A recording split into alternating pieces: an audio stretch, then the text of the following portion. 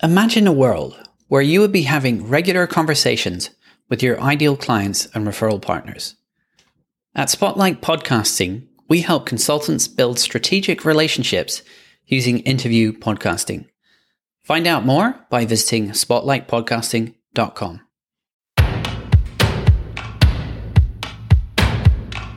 So welcome back to Leaders of Consulting, the show that brings you interviews with experts in the trenches at the forefront of consulting, sharing their own perspectives, tips, and resources they picked up along the way for your benefit. On this episode, we're joined by Karl Sakas, who is commonly referred to as the agency whisperer, also known as the Dr. Phil of agency owners and managers. I love it. And he's basically a consultant for agency owners, helping them grow more profitably so they can work less and earn more. He's advised hundreds of agencies on just about every continent. He's also the author of Made to Lead and has written more than 400 articles on agency management. So he definitely knows a thing or two. It's great to have you on the show, Karl. Jonathan, glad to be here. Absolutely. So, Karl, I know you could probably pick from 1,000 or 1,000,000 tips, tools, or strategies, but what do you think is one that you'd like to dig into with us that you think other people in consultancy should really consider? This is one that I've learned the hard way. I've been consulting really going back to when I was a web designer in high school in the late 1990s. One of the most difficult conversations you can have with a client is when they want you to do something and you don't want to do that thing, or they want you to cut your price, or otherwise you're in a bit of a difficult situation. They want one thing, you want another. And of course, you don't want to destroy the relationship by saying, no, we would never do that, but you also don't want to get fired because the client is like, well, take it or leave it, we're gone. So if only there was some way to navigate those difficult client conversations, and there is. It's a simple yet powerful framework that I've developed that I call Reason, Options, Choose. Here's how that works. You start by citing a reason for why you can't do the thing they want. Then you give them 2 or 3 hand-picked options that you have identified, and then you let them choose. So if you like, I can share an example of how you might apply that. At one point, I was director of client services for a digital agency. We had a longtime client that paid a sizable budget, but the client was a bit of a cheapskate. And at one point, she asked us for a proposal for building a particular thing for a new initiative they were working on. I got back to her with the number and gave her the budget for building it out according to the scope she wanted. She didn't like that. She was like, I'll pay you. And she picked a number that was about 2/3 of what I had quoted her. What to do, of course. So I said, let me get back to you. Let me regroup with the team to see what we could do, and I'll follow up, and I'll get back to you next week. Did. In that meeting, I said, we'd love to do this for you. However, if we were to do that full scope, this is the price, right? I cited a reason for it. However, if you need to fit it into the smaller budget, I spoke with our team, we can build this smaller scope for that 2/3 of the budget number. And then I let her choose. Now, there were technically, out of that, there's also a third choice, unstated, which is she doesn't want either of those, great. She pays nothing and we do not kind of thing. Now, thinking if you were in her shoes, question for you, Jonathan, which one would you go with? Would you go with the big price, big scope, smaller price, smaller scope, or the do nothing? I guess it depends on the context. Sure. And I realize that's hypothetical.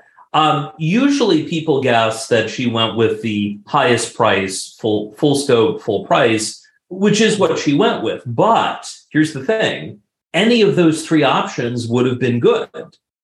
Pay full price to get a full scope. Great. That was profitable. Pay the smaller price for the smaller scope. Also profitable based on the way we worked out the scope. And if she had gone with, well, do nothing, pay nothing, do nothing, that still would have been indirectly profitable because we could use that time to do work for a client that valued what we were doing. So reason, options, choose. You can also use this in other settings. Say if a client wants you to get something done faster than is possible, right? It's like, hey, I'd love to get that done. We've already scheduled things out for the week. So, but we have a couple options.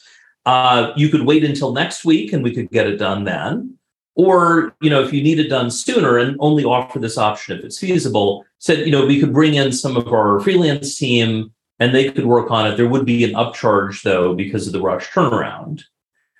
So then it's, choose. Do you want to wait till next week or pay a rush turnaround this week? Key is you're only offering options that you're comfortable fulfilling. And then you're not forcing the client to choose. They are the ones choosing. Yeah. I really like that kind of framework because it also prevents you from falling into that trap of, just being the people pleaser. And you're like, okay, client is king. We're going to do whatever they say. But then internally you might have resentment. You're like, well, you went to so much effort. They don't really recognize that, for one thing. And I think just also walking the client, rather than just say, nah, we can't do that. You're actually providing the reasoning and you're kind of walking them through, the logic behind it as well. Yes. And then letting them make the trade-offs. It's okay to deliver work, for instance, that is, I would call it strategically free or strategically discounted. You might say to a client, we had some extra capacity. We're able to get that done without the rush charge that we would normally charge. The key thing is they need to know that they got that special strategic discount. It was for the agency's own reasons. What you don't want is something that is secretly free or secretly discounted, because you're not giving the client an opportunity to decide, is it worth it or not?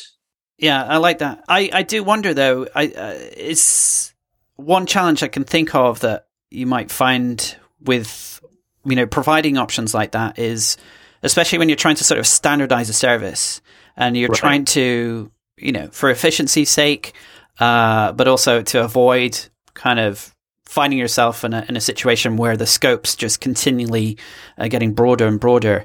Yes. Do you have any other sort of ways of navigating that side of the coin?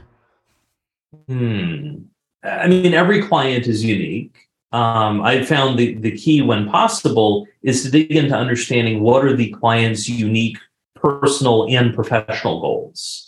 I've seen that in part from organizing a group of chief marketing officers, CMOs, networking group through a marketing association. And, it's interesting to hear, what are they struggling with? They're under pressure from their CEO typically to get things done, but they also have pressures outside of that. Maybe they're taking care of aging parents. Maybe their kids are heading off to college or, going to otherwise be leaving the house. They're about to be empty nesters. Like, they're going through a lot of transitions and they're under a lot of pressure.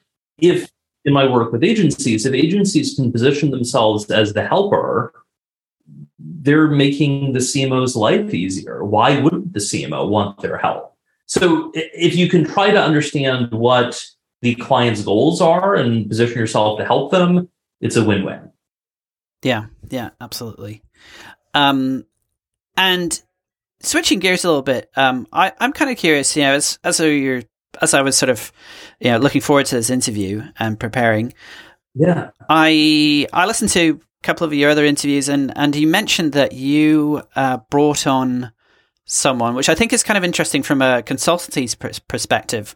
So a lot of people, especially independents, they're reluctant to make a substantial hire of any sort until very late on, until they're really sure that they found the right person.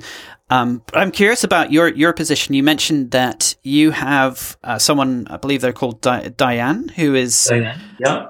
And I was interested in how you described her, because it sounded like she has a lot of responsibility, and she gets quite involved with your client work. But I'm curious, I wasn't sure from the way I've heard you describe her in the past, like, what kind of position does she play? Is she business partner, executive assistant, or I'd love for you to describe that. So Diane's current title is COO, Chief Operating Officer, and that's evolved over time, right? Started as a project manager, then Director of Operations, VP, and COO. It helped that I worked with different team members prior to Diane joining. I've had a virtual assistant since about a year into starting the business. So started in what's now Sakas a company, started in 2013, brought in VA around 2014. I've had a few people in that role over the years, but I realized I needed more help. And I had actually met Diane through our volunteering with the American Marketing Association. So it was kind of like a 2-year-long interview that neither of us realized was an interview. So I brought her on board in 2018 after having worked with her through volunteering for 2 years before that. And she's been great. And she does a bit of everything. And some of that has evolved over time. But that includes, for instance, Diane negotiating with potential sponsors, doing initial sales screening. Before I had another team member on board, even building out presentations. I had asked her at one point how she is so quick at building presentations. And her estimate was that in her career, she's probably built 1,000 presentations over the past decade. So it's easy, right? She's got it down. And so in my current team, it's me as the person running the company and doing the bulk of the consulting work. Diane as COO is my number 2. And then third team member, Kate, who started as executive assistant, just got promoted early to operations manager. And ultimately, they're helping me in different ways to better build and grow the business and support our clients. Yeah, that's interesting. I'm guessing that with you have some agency background yourself, like working with inside an agency. Would you say it's fair to say that maybe your ability to bring on the right, team members is maybe influenced by your experience of having worked in an agency and seen how, agencies work with contractors, with, team members that come in. Yeah. Were you able to kind of apply some of those principles to your consulting work?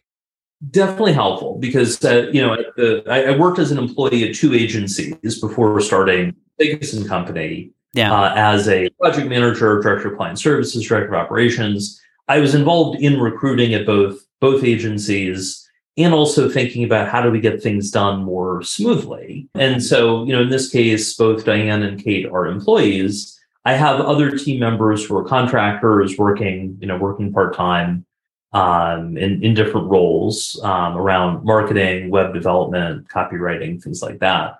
I think definitely thinking on the agency side about how to structure things. I've written an article about roles at agencies, and this really applies to any professional services business. You've got account management, which is keep the clients happy and usually sell them more work. Project management, which is get the work done smoothly and profitably. Your subject matter experts, people who are the experts in the craft of the work, could be design, development, strategy, what have you. Client strategist, whose job is to advise the client on maximizing their budget. Based on their budget, what's the best solution available?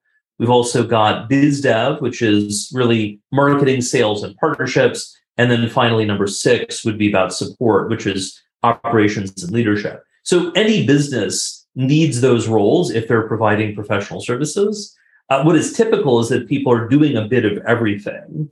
And for many consultants, they're doing all of those things. If you get to the point, though, that you can start outsourcing the stuff you don't want to do, that frees you up to do what you enjoy doing.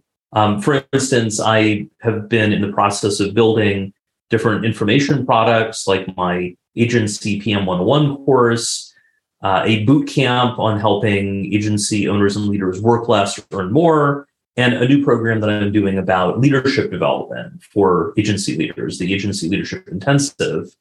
Having the team's support in various areas has helped me on building those and delivering them. For instance, having Kate as producer on delivering the courses makes it so much easier. Originally, I do a monthly live Q&A. I would be hosting it and also dealing with, letting people into Zoom and this and that. And as that's grown, that's more than what one person can effectively do. And this is more with agencies than consultants, but if you are undercharging for your work, you're not going to have that margin to bring in additional help. And then you end up in what I think of as the agency doldrums from the days of sailing ships, where you'd be stuck without any wind for days, weeks, longer, and there's no way to get unstuck. You do need to be charging enough early on, or else you're not going to have room to get additional support. Yeah, absolutely.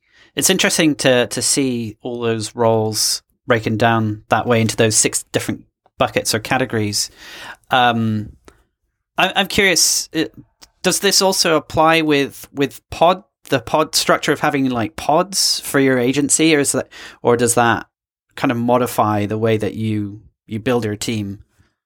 It can, so the pod structure is basically having an agency within the agency, and you might have multiple pods. And when I help clients develop pods, the pod makeup is going to be unique to each agency, depending on what services they're providing. Usually, though, there's someone client-facing. They could be an account manager. They could be an account strategist. There's usually someone providing strategy advice, whether it's the account manager or a separate strategist. There's someone providing some degree of project management, whether it's a more experienced project manager or a more of a project coordinator.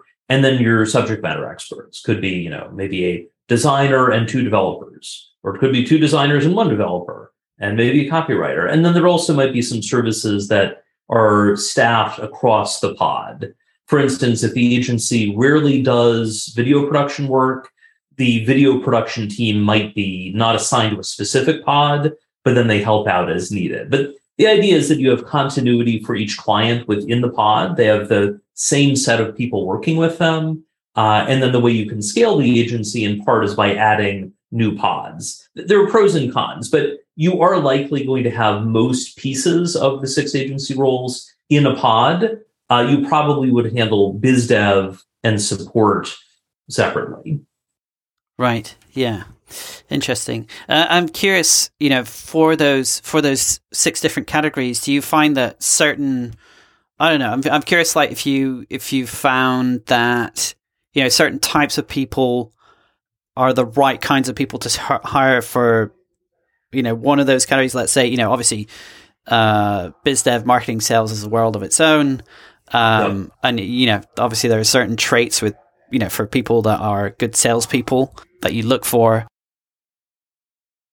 Hiring pools are good places to find candidates for those individual areas.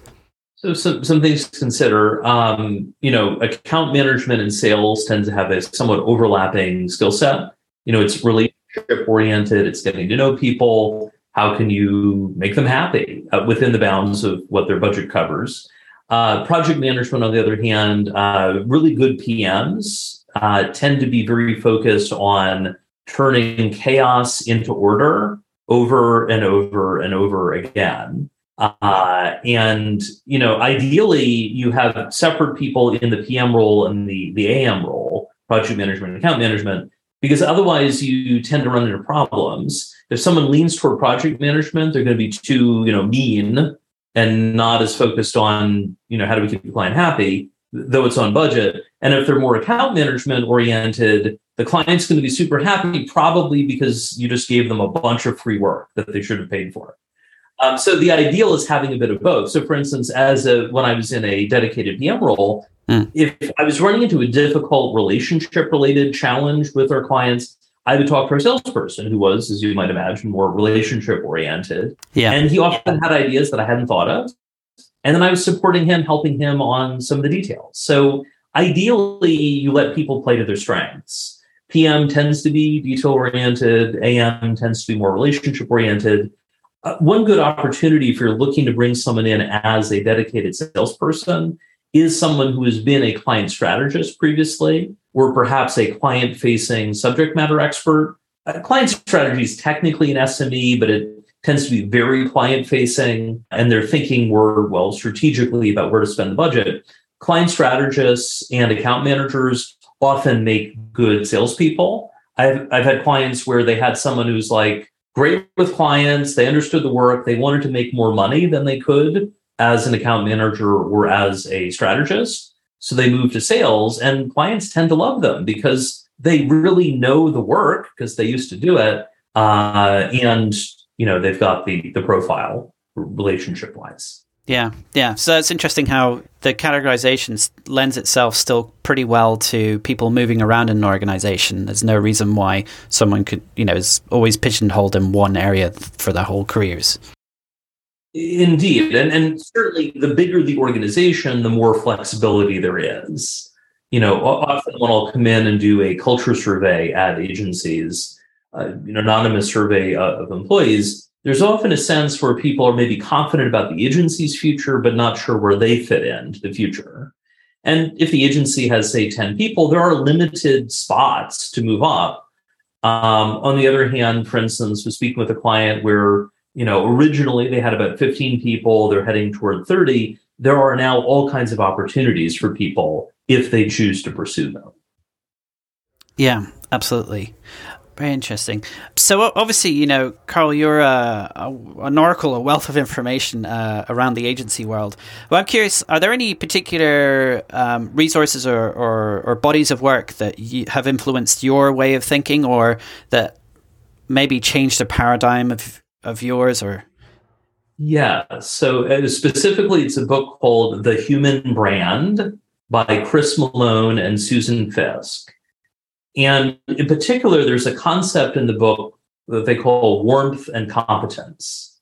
So Chris Malone had been a Fortune 500 CMO, Susan Fisk, psychology professor at Princeton. And what they found, and this is sort of my summary of it, check out The Human Brand to see the full picture. But the idea is that when you're interacting with companies or people, you're evaluating them based on at least two criteria, two continuums: warmth and competence. And the reason I'll share what those are, but the reason this is important, about a decade ago, when I was working as head of operations in an agency, my boss sent me to a week-long leadership retreat. And before the retreat, I got 360 feedback from bosses, subordinates, peers from the past almost decade prior to that, of people I'd worked with, getting their anonymous feedback. And I knew that I'd get the results at the retreat.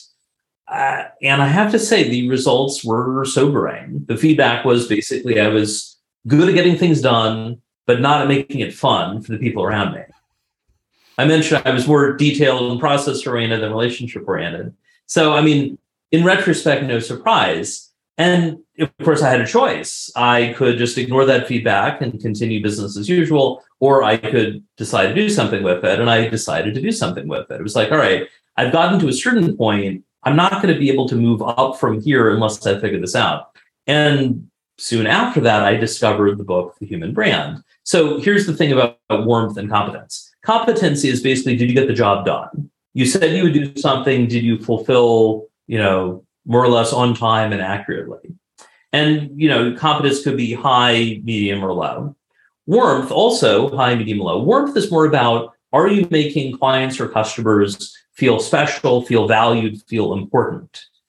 And companies and people can be a bit of both. For instance, the Postal Service, at least at the branch I work with, the employees are very friendly, very helpful, but often things don't go smoothly, but they're really apologetic about it. On the other hand, you might go to, say, a bank, and maybe things aren't friendly, it's low warmth, but you know what, the competence is good, they got the job done. So if you're just looking for the transaction to get processed properly, that low warmth but high competence is fine. The thing is, when it comes to professional services, for consultants, for agencies, ideally you're providing an experience to your clients that is both high warmth and high competence. A lot of people focus just on the competence side. Like, did we get the job done? Did we get things to the client in time and this and that? The thing is, clients tend to focus a lot on gaps in warmth. They might forget that you delivered, milestone 2B in time. They might forget that, but they remember that you embarrassed them in front of their boss because you didn't do a pre-meeting to discuss what was going on before you shared things, and then you inadvertently embarrassed them. That would be a low warmth experience. So, if you are high warmth, that can help build some buffer if you have some blips on competence. If you're high competence but low warmth, it tends not to go as well unless people are looking for a very transactional experience as a client. So I'm curious, what's your reaction to all of that, John, from the idea of warmth and competence and the human brand? It's interesting because I think to myself, the client experience, I think most people would justify their logic through the transactional experience, but actually maybe subconsciously, they are much more influenced by the way you make them feel, basically. That's something that's something I wonder about, because at the end of the day, like you say, it's about things being, it's about it being an enjoyable experience overall. Yeah, because people can choose to work with anyone, like for everyone listening, like you have unique competitive strengths in the work that you do and your analysis and so on. But if people don't like working with you, they're probably not going to come back for a phase 2 or for a follow-on or some sort of expanded arrangement. And by the way, I lean more naturally toward high competence, and I've worked the warmth side. I mean, some other people could be the opposite, right? Super high warmth, struggling on the competence side. Usually the competence side might be struggling with like keeping up with all the details. I talked to an agency owner who said, hey, like I'll do a sales call. It goes great. But then, I know I'm supposed to send a recap, a follow-up. I really don't want to do that, but I realize that I'm missing some opportunities. My suggestion there was to bring his assistant on, maybe not every single call, but some later stage calls to get their help to deal with managing the follow-up. So whether they ghostwrite an email in the boss's inbox for the boss to send or something else, the more you can find someone to fill in for your weaknesses, that gives you room to focus on your strengths. Yeah, absolutely. I also think about this, when hiring people or deciding who you're going to work with. A lot of the time, the judgments made are more about, is this an easy person to talk? But as our initial conversations, are they a little bit awkward, or are they very easy and free flowing? And that just being able to have easy conversations just makes it much less friction going forwards, and generally an easier working experience overall. It's also a reminder about the importance of doing a discovery process, whether it's paid discovery or otherwise, or exploratory call or something. Yeah. Just because someone looks like a good match on paper doesn't mean that you're actually going to click. Or, in one case, I mentioned that the client where I used the reason options choose about full budget or the 2/3 or what have you, she was technically the boss of my day-to-day contact. My day-to-day contact was great. Her boss, not so much. I remember one day I was on the phone with my day-to-day contact, and I made a joke about something, and she laughed. And then she said, I will never forget this, "Thanks, I needed that. We don't laugh much here." It was so sad. Right. I could understand why they weren't laughing. She worked for the client that I mentioned in the negotiation. Yeah, absolutely. Yeah. Do you find that, like, are you a believer in all the multitude of personality tests out there? Do you swear by a certain, whether it's like the Myers-Briggs or something else, or is that just something that's not really part of your equation or your approach to things? So, personally, I'm interested in Myers-Briggs, but in my consulting coaching work, I use DISC, DISC. Yeah. Notably, it's a behavioral assessment. Myers-Briggs is a personality assessment.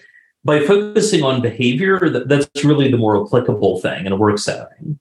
So DISC, looking at urgency, looking at their people relational orientation, steadiness, and then conscientiousness, which is attention to detail and accuracy.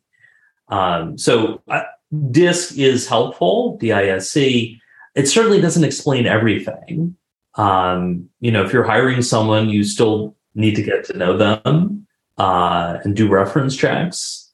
I'm surprised how often people either skip reference checks or they do a really cursory job, or if they're working with a recruiter, like recruiters are helpful, but don't have the recruiter do the reference check. Why? I mean, I've gotten some of those phone calls from recruiters checking references. They are not very skeptical, which, I mean, makes sense, because if the end client doesn't hire the person, the recruiter doesn't get paid if they're contingency. So if it's your business, do the reference checks yourself. And the simplest question to ask would be, how likely, on a scale of 0 to 10, how likely would you be to rehire them? My favorite answer, over a decade ago, where I was director of client services at the agency, we had narrowed it down to 2 finalists. One of the references said 7. Well, actually, they waited a little too long, and then they said 7. No, 8. I think they realized that 7 was a bad number, kind of thing. And then you ask the follow-up question, why that number? In contrast, for the other finalists, one of her references said an 11. Remember, the scale was only 0 to 10. Right. He said 11. And you know what? Like, the only reason we're talking right now is I don't have a job for her right now, because if we did, we wouldn't be talking, because I would have hired her. Yeah. That's the answer you want to hear. And also, if you notice that as a pattern across things, when Diane was doing reference checks and hiring Kate, one of the references was like, I've asked her like 10 times to come back, kind of thing. That's the kind of thing you want to hear. That's a lot of requests to come back, but that's the kind of thing you want to hear, rather than long delay, 7, no, wait, 8. Absolutely, yeah. That's a very interesting detail. That, I mean, it's kind of obvious the way you describe it, but maybe not so obvious in, if a recruitment agency was like, oh, we'll take care of the, reference checking, a lot of people might just think, oh, okay, great, nothing. But like you say, there's a lot of nuance within those discussions as well. The tone of voice, the way they say things, etc., and so forth. Yeah, that's quite important. It's not to say that a recruiter will inherently do a bad job, but if their payment is contingent on the candidate moving forward, it creates an unfortunate conflict of interest. Absolutely. Yeah, misaligned goals, absolutely. Well, Karl, this has been a great conversation, and thank you so much for providing all these nuggets and gems of wisdom. Absolutely. As we kind of wrap up here, I'd love for you to tell our audience where they can find out more about your work, about the services you provide, and I believe you have a course or two that might be worth mentioning as well for those who are interested. Yes. So if you're interested in learning more, I have hundreds of articles on agency management that are available free of charge, plus a newsletter that several agency owners have described as the only email they read every time. Go to sakasandcompany.com. That's SAKAS, the word AND, the word company.com, sakascompany.com. You can sign up for the newsletter or check out the various articles. And the course, and this is an offer for listeners of Leaders of Consulting. I mentioned the Agency PM 101 course. A lot of consultants are what I would think of as deputized project managers, in the sense that you have to do project management. That probably is not the thing you got into consulting to do. Around, coordinating budgets and schedules and timelines and this and that. Yet you have to get it done. You've been deputized to do this. And it's a lot easier if you have some frameworks to help organize that, including reason, options, choose, and many more. That's why I created Agency PM 101. It's an on-demand course. You can get it done in a few hours. And if you use the discount code Leaders of Consulting, you'll save $100 US. Great. Well, that's extremely generous of you. Thanks. And I'm sure, our listeners will be glad to snap that one up. Sounds like a good deal to me. But yeah, I just want to finish off by saying, thanks so much, Karl, for coming on the show. It's been a pleasure. Great to be here, and good luck to everyone. Cheers.